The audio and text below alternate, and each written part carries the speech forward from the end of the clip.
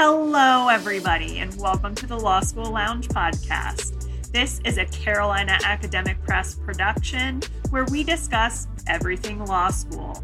The Law School Lounge is a place for students and faculty alike to discuss law school and the law.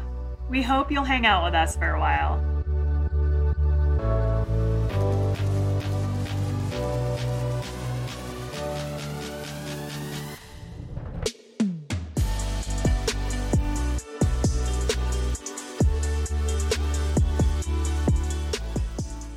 Hello, everyone. It is so wonderful to have you here back at the Law School Lounge.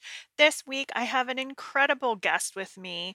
Her name is Professor Shailini George. She is a professor at Suffolk University Law School in Boston, and she currently teaches legal writing and a 1L well-being and professional identity formation course. We talk a little bit about that in this first episode. Her scholarship focuses on the areas of lawyer well-being, mindfulness, and the cognitive science of learning. She's the author of The Law Student's Guide to Doing Well and Being Well, published here at Carolina Academic Press in 2021.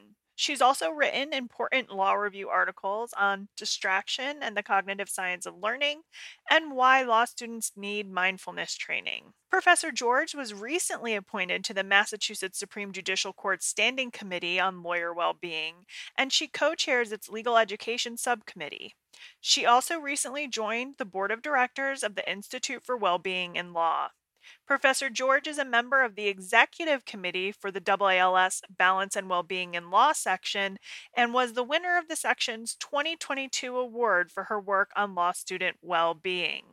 Without further ado, let's jump on into my talk with Professor George. Shailini and I discuss a plethora of things tied to well-being. We pay particular attention to the adversarial or combative nature of law school and how that has a trickle-down effect and negative impact on law student well-being.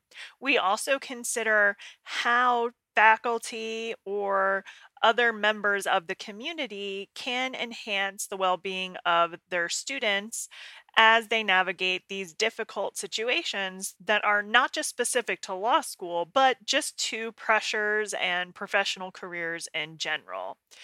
If you take one thing away from this episode, it should be that habits related to mindfulness start as soon as you want them to start, and that you should build those habits and work towards mindfulness and well-being even when you're a student, because those habits and those good practices will carry over into the profession and will only make you a better lawyer and a better person. So, let's dive in.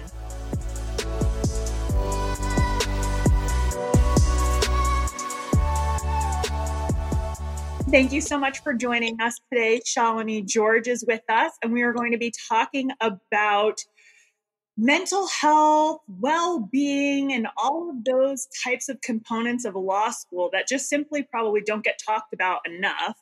And much of this information and much of our discussion is going to be centered around Shailini's book, The Law Student's Guide to Doing Well and Being Well.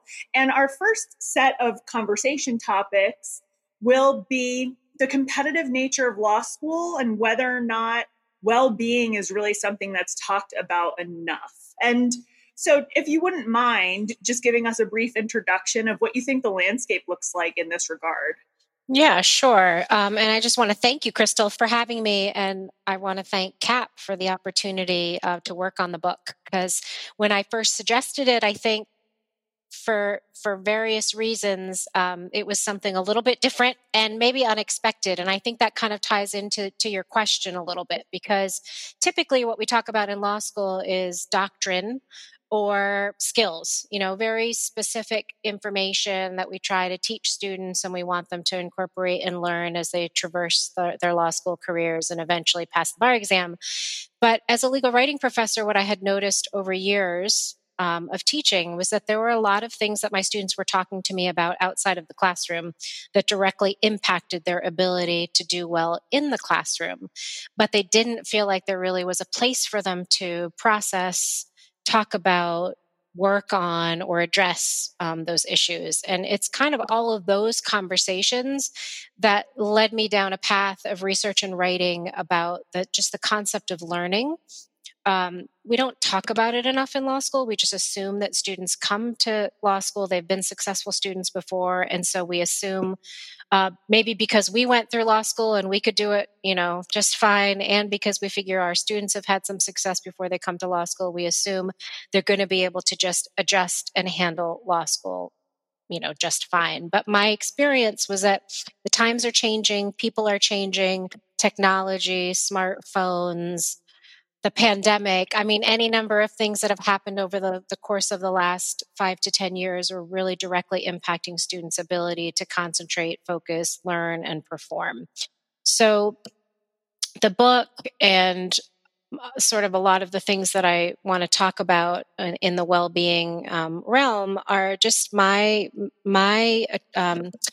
desire to really help students connect with themselves and to be able to bring their true, whole, authentic selves to the law school classroom, because I think they're going to be able to perform better if we do that. And that means addressing a lot of the things that have sort of always remained either unsaid or unaddressed or part of a hidden curriculum that only some students who have a lot of familiarity with the law may have known about before.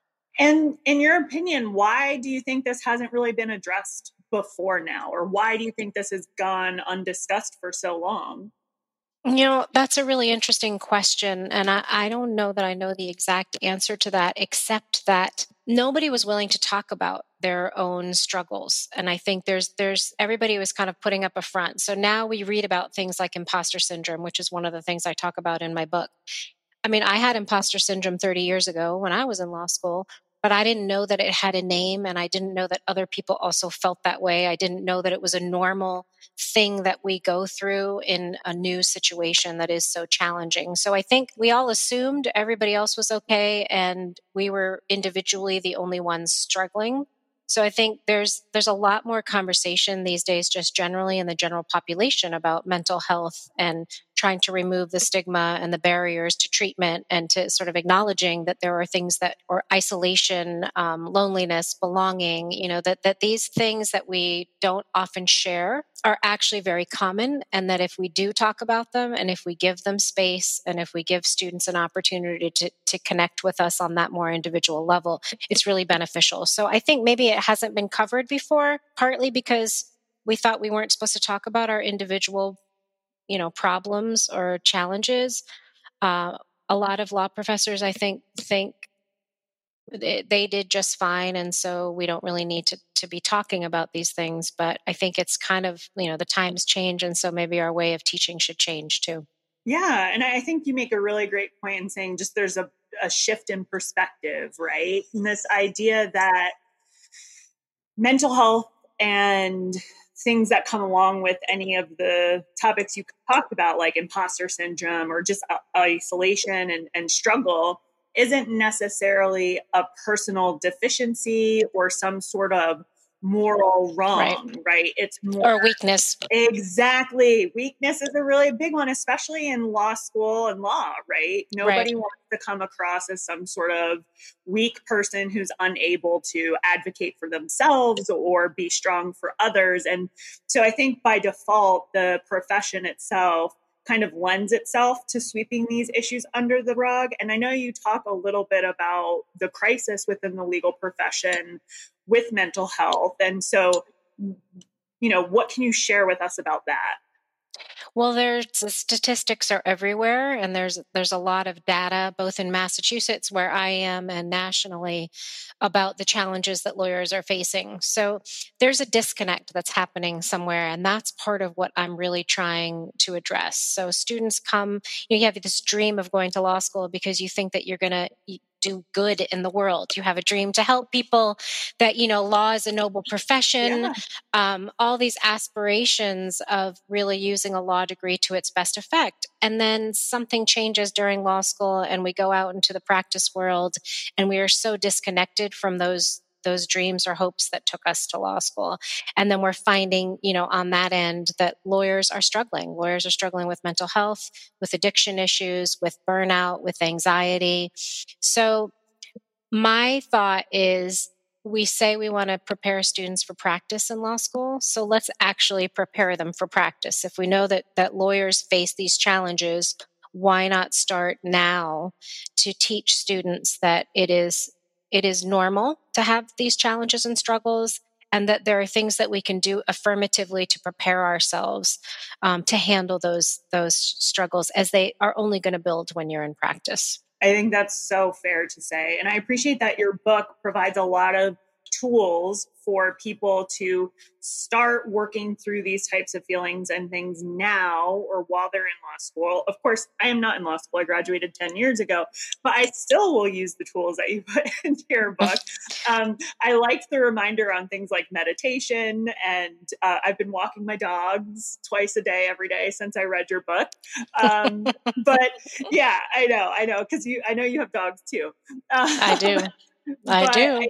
yeah, and I mean, I think you kind of just get wrapped up and forget. And I know myself personally, when I was practicing before I went into publishing, I worked for the federal government, and there are security clearances and things like that that come along with that, and there are lots of questions, or there were, I should say, lots of questions about your mental health and anything that you might have been taking medication wise. And it had a very chilling effect on sharing or wanting to pursue help. And I think in the legal profession specifically, when you're graduating and you're going to take the character and fitness sort of component, for a long time, those were the similar concerns that people had, right? That it would reflect poorly on your fitness and ability to be a lawyer. I know that that has shifted a little bit. And so sort of this openness now allows for room to give people the tools that you talk about in your book. And I think that's so important. Right. It has shifted, thankfully, but I find students aren't aware of the shift so much. A lot of students still think that it is going to affect their application to the bar, and so that is another reason why we need books like mine and talks like this and outreach, so that everyone understands it is not an impediment to bar admittance. To get the help that you need. But I also want to kind of focus on something that I think, a way that I approach these topics in my book. So one thing is just a quick joke that I often say this book is anybody's guide to doing well and being well. Mm-hmm. Because we all need, I think, reminders to think about mindfulness and how we can become overwhelmed with distraction and multitasking. And, we all fall into those traps. And I usually tell people that it's my publisher that wanted the words, the Law Student's Guide, in the title. So that is just an aside, though, that I think we can all really think about some of the topics in the book. But you're right in that we have to convince people that that they can't be I can't hold themselves back from getting treatment because of the fear. But also, the tone and the topic of my book is really also focused on your average student who maybe doesn't have a particular mental health challenge Sure. or anxiety, but it's about really trying to help anyone flourish and thrive. So some of the habits that I talk about, they're really it's applicable to anyone in any situation. But for every student, if you build the habits now, right, that you walk your dog in the morning, Yeah. or that you, instead of, like, I talk in some of my when I give talks, or I've written a couple of short articles relating to the book, that I want to break the stereotype of the law warrior mentality. That Mm-hmm. for my students, I hear all the time, Professor George, I have to stay in the library till midnight tonight because I have so much to do. Or in practice, it's I have a brief due and I'm just going to bang it out in these 3 days. I'm going to work 16 hours a day. And I want people to really think about the fact that that is not a productive and efficient and or probably the best way to get the work done. That doing something like getting up and taking a walk, or stretching, or deep breathing. That there are small things that we can do that can have a major impact on clarity of thinking, of creativity, of really like coming up with new arguments or doing the kinds of things that lawyers really need to do. And so building those as habits in law school so that you're not suddenly trying to find that when you have a billable hour requirement hanging over your head or something. So that I think is just sort of an important component too, is that it's building the habits to be so that you don't have to use additional willpower to do these things in the future. You can learn to work them into your everyday life. Yeah, I mean, it's another element of setting yourself up for success, right? That people don't think about in that way, but it truly is. And it's funny that you talk about the warrior mentality in law school, because I remember thinking, I can't wait to graduate law school because then I'm just going to have like a normal job and I'm not going to have, Right. right? Just sort of this idea that law school is extra in some way. And then you go out into the profession, and it's extra all the way around. So it's good to Exactly not right. have that sort of Yeah. delusion, Yeah, right? exactly right. Um, and I really like in your book where you talk about pessimism. And so I'm going to read what you have here, Mhm. because I think it's kind of unique to the mindset of practicing or being in law school Mhm. and thinking through legal issues that makes mental health kind of unique among lawyers in Yeah. a way, or like mental health struggles. And so you say here, thinking like a lawyer is fundamentally negative. It is critical, pessimistic, and depersonalizing. It can be hard to balance thinking like a lawyer when required at school or work, but then leaving that skill at the office at the end of the day and engaging in other activities or skills to enhance your personal life and relationships. When I read that, I was like, I have not read anything more true, sadly, more true than that. It's so true. And one of the first pieces of advice I got in law school was from my roommate's dad, who was a lawyer. And he's like, I'm going to tell you right now, because my parents didn't go to law school. I didn't know anyone who went to law school. Mhm. And he's like, law school changes the way you think. Once you think differently, it's really difficult to go back. You're never really going to see things the same way. And I was like, wow, that's really extra, sir. Like, that's a lot. But he was Yeah. right. Yeah. And so that's what that Yeah. reminded me of, right? It does change the way you think about Well, things. if you think about all of law school is taught in an adversarial mode. I mean, from day one of law school, it's cases. And it's always about, this person versus this person. It doesn't have to be that way. There are a lot of things that lawyers do that are not adversarial, but we don't focus on them in law school. It's just not a part of the ordinary law school format. And so I think just even recognizing that the impact that that has, and that it maybe you need a transition from the end of your workday before you can engage in a positive, affirming activity. And that thing could be just a little bit of deep breathing. It could be a little journal writing. It could be listening to music, but finding a way literally to let go of that mindset, because we do need it at times. I know, when I took some depositions or if I had trials, I mean, I did practice for 10 years before I started teaching. And I dealt with some very negative and nasty people, and I would have to build up my armor, before I went into that situation. And so it takes a little while I think, to take that armor off. But it's something I think if we're consciously aware of, then it's something that we have a little bit more power over, as opposed to just letting things happen to us. And I think, we're all, again, these are concepts that apply to anyone, anywhere, in wanting to be more intentional about how we conduct ourselves and how we spend our time. But with respect to the adversarialism or the pessimism, I think if I used to think about it that way, like I'm putting my armor on, and when it was over, I'm going to take it off. And I'm going to recognize that in this moment, this may be a skill or an attitude that I need, but this is not me. And I can be somebody different when it's over. And I think what we see sometimes is that people they don't stop. They just become kind of hardened. And I don't want my students to start their careers and have their whole careers like that. So again, like bringing some of this conversation into the classroom about who they are as people, what is it that they really want to do, how does it connect with what they're studying, how might they, maybe they have a summer job and then they need to course correct a little bit because working in the DA's office is not exactly what they envisioned. That's okay.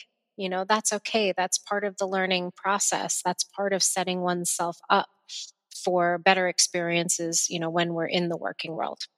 Yeah, and I appreciate that you mentioned the adversarial sort of component and how that really truly does start in law school. And that's when we started out our discussion here, we talked about the competitive nature of law school, Yeah. right? And just sort of, you know, lots can be said about that in and of itself, of course, but it is very, very competitive in many different ways. And I think sort of feeling of competitiveness carries over. And it's odd because law is very weird in the sense that people always used to ask, how do you go, argue a case and then talk to the person who is on the other side and then like go out to lunch with them? And I'm like, well, because it's not personal, right?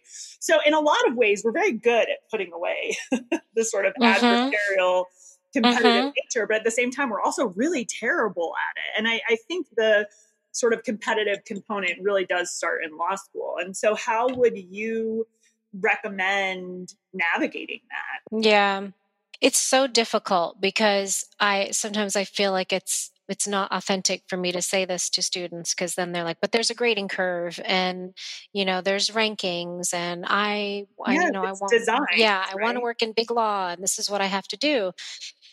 So, some of it I think is just encouraging the conversation and reflection for students that they can consider what were their internal motivating factors, and desires in coming to law school. So, what is it that you wanted to achieve? And I find it happens so often that somebody comes to law school like, I'm going to be a public defender. I really believe in, I've been reading about the Innocence Project. I really want to be involved with helping people who've been wrongfully convicted. And then somewhere during the first year of law school, they suddenly want to work in a big law firm because that's what they hear other people talking about. That seems to be the brass ring. And then that shifts their focus to these external factors of grades, rankings, class ranking, and curves, and it ups that competitiveness factor. So I encourage my students who I teach this experimental, it's not experimental anymore, but an elective first year class where we use my book, and it's a 1 credit pass no pass class, and the primary work we do in that classroom is writing reflection papers. And so in these short reflection papers I really try to bring students back to their internal desires and motivations for coming to law school and try to make connections for them between what they're doing and, like, again, being intentional about making sure that the actions that they're taking are in line with their internal motivating desires, and not simply that this is what I'm hearing and seeing around me. Now, it can be hard, and some students insist that they want to work in big law, and some of them really need to because they have a lot of debt and they can't see a way, a way through without reaching for that goal. And if that's the case, and if that's a truly a desire, then I would work with those students too to help them understand what they need to do in order to get there. But I think law school in general, we could make some changes institutionally that would help. Um, I'm not a fan of grading curves per se. I don't really, if it were up to me, I would like to just look at all of my students and say, you're all good students trying to get better. And so I would like to be able to give them honest feedback that is not tied to a grade that has such a direct impact on their mental well-being. I haven't gotten there yet. Not everybody's on board with that, but that would be one of my desires, that we could kind of tamp down, you know, grading curves, ranking students who don't need to be ranked, a few other things. Because actually, we did an interesting survey one year asking students about rankings, and I realized that it's just as stressful for the students at the top, because then they, you know, completely stress out about trying to stay there. And it's certainly not really helpful for students who are not at the top. Um, they need honest feedback. They need to understand what their strengths and weaknesses are and how they can improve the skills that they need to be lawyers. But they don't need to be told that they're not good enough at the very beginning, because that stays with them. And that is an exclusionary, not, makes students feel like they don't belong. It doesn't help. And if a student, some students who get bad grades at the beginning of the year, they almost never are able to shed that idea of themselves as law students. No, I agree. And I think back to law school and I just think about how public it all was, right? Like everyone knew where Right. everyone else stood, and there was really no way to work around that at all. And it really sort of encouraged, right? The already competitive nature that's inherent in just what you're doing. It kind of fosters that, uh, Yeah. and I knew everyone who was in the top 10% because that's who you go on interviews with too, right? So there's also this sort of component where if you're ranked a certain way, you have certain benefits and opportunities that other people might not. And that makes it even more apparent, right? It kind of creates an inherent divide, whether you want there to be one or not. Right. And And those students who are in the top like to be able to tell everybody else. sure, well, and then you have you things know, like law review. I mean, it's the right. top Right. 10% just determines so much off the bat. And Right. you whether you are really close with those people at the top 10% with you or not, you end up spending a lot of time with them because you just do a lot. They put you in a lot of the same things. And it happens so early in law school, right? Like after the first Right. semester, first year, Right. and you still have so much to go, right? And then if you don't stay in the top 10%, there you can still have the same opportunities. It's just a weird, it's like if you don't make, how do I explain it? Like if you don't, because I'm trying to think of people who maybe don't know about this yet too, to kind of give context. But there were students who were initially in the top 10%, and so they had the opportunities that were given to the top 10%. And then they fell out of the top 10%. Other people came in, but those other people, since they came in late, didn't get any of sort of Yeah. those other benefits. And so it's just a weird, it's just very odd. It's something difficult to wrap your head around at first. Well, here's what I'll say. And I just say, I reveal all of this in the book. I was not anywhere near the top 10% in law school. I struggled. I got a C in one of my first year classes. Torts, right? Took torts. Yeah. Um, it was not, for any number of reasons, I had a difficult time. And it took me a long time to decide, I think well into my second year, that okay, maybe this isn't, I thought I had made a bad decision for some time, but I came around. But the thing is, when you're in law school and you are getting your class rank, it's such a narrow focus. It's a very narrow focus, and you feel like this is everything. And I just, try to share my story a little bit so that students can understand, like, this feels like everything right now, but you get beyond it. And when you get beyond it, everybody finds their path. And my path was somewhat circuitous. I know I'm not saying that right, but you find your path. And so sometimes you have to force yourself to take a step back and try to say, I know this feels like the most important thing right now, but there's a lot more in my life than this.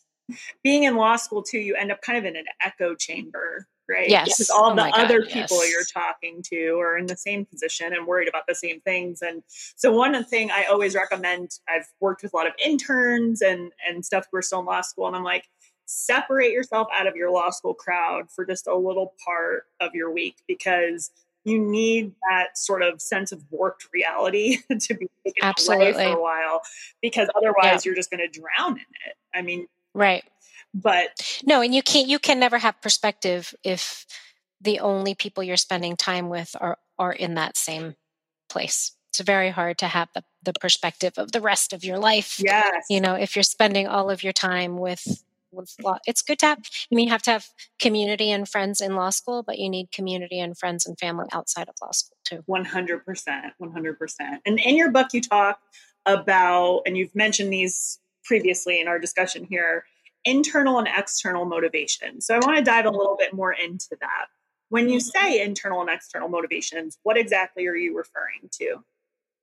Well, so maybe, like I think I said this earlier, maybe you go to law school because you have a genuine interest or passion in criminal defense work, or you want to be an assistant district attorney, or you picture yourself working in the U.S. Attorney's Office, or in consumer rights, or there are so many interesting places that one can practice and things that one can do.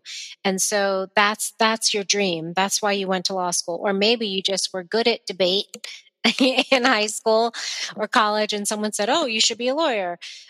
So you have these ideas of what you want to do and what lawyers do, but then you get to law school and you forget about the role of the lawyer in society, or where you thought you were going to find yourself, or what your aspiration was for the kind of work that you wanted to do. And it becomes, I have midterms, and I need to get X grade on this, or I have my finals and I need to be in the top 10% because for OCI interviews, I have to get this grade, or, those types of things. Or I see other people are going to these clubs, so I have to go to join these clubs. Or other people, this person did 5 networking events and I did 4, so I must not be networking enough. And it's this kind of constant evaluation of what other people are doing, and doing it because other people are doing it, not because it is something that is true and authentic to where you want to be.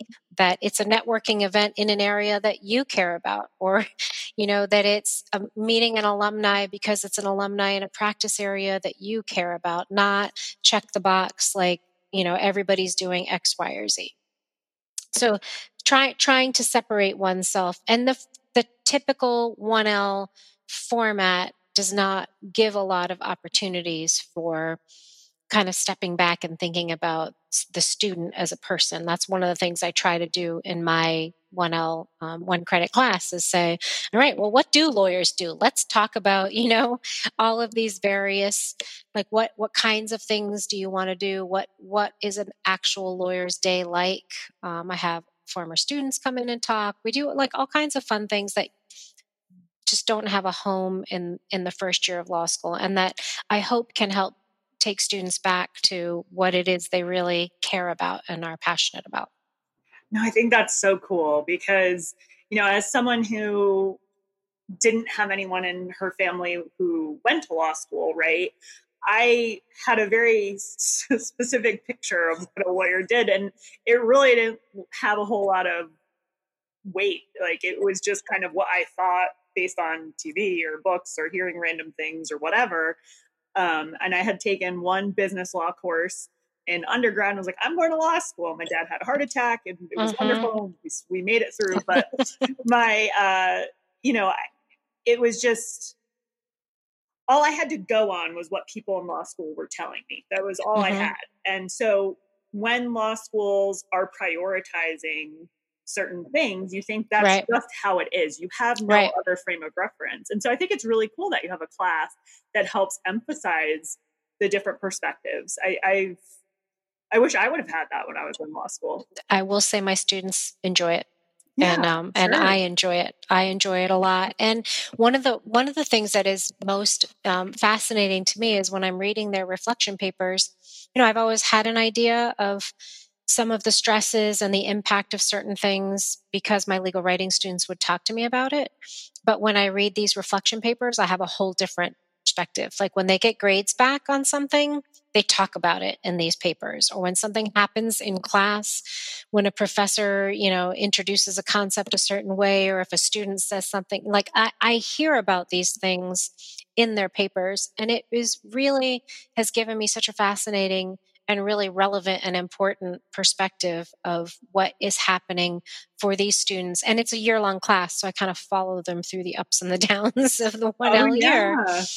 And it impacts directly how I teach in my legal writing class, because I have a better idea of the impact of critiquing and grading and skills, knowledge, and all that kind of stuff. So.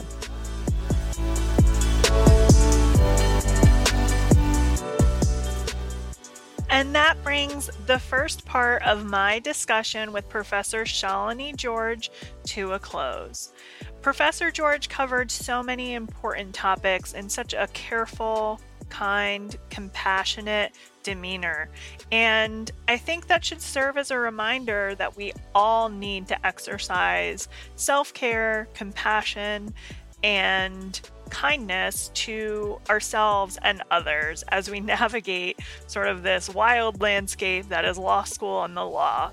In the next episode, we'll talk more about reflection, mindfulness, and tools and exercises that are from Shalini's book, but also just outside in the world that you may be able to use to help you should you find yourself to be in a position to improve upon your general well-being. Thank you so much for being here and for taking the time to listen. If you have a moment, please go ahead and check out Shalini's book, The Law Student's Guide to Doing Well and Being Well. You can find that at www.cap-press.com. You can also find it on other retailers such as Amazon. If you have a moment, we would really appreciate you leaving a review if you can on whatever platform you're listening on. 5-star reviews help boost the podcast and get it out into the world so that people can find us and find the information we're sharing. If you have any recommendations, please go ahead and send me an email at lawschoolloungepod@caplaw.com. Also, give us a follow on Instagram and Twitter.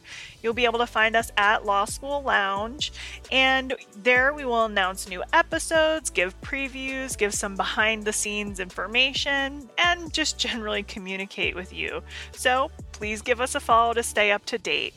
Thanks again so much for being here. We appreciate you and can't wait to catch you next time.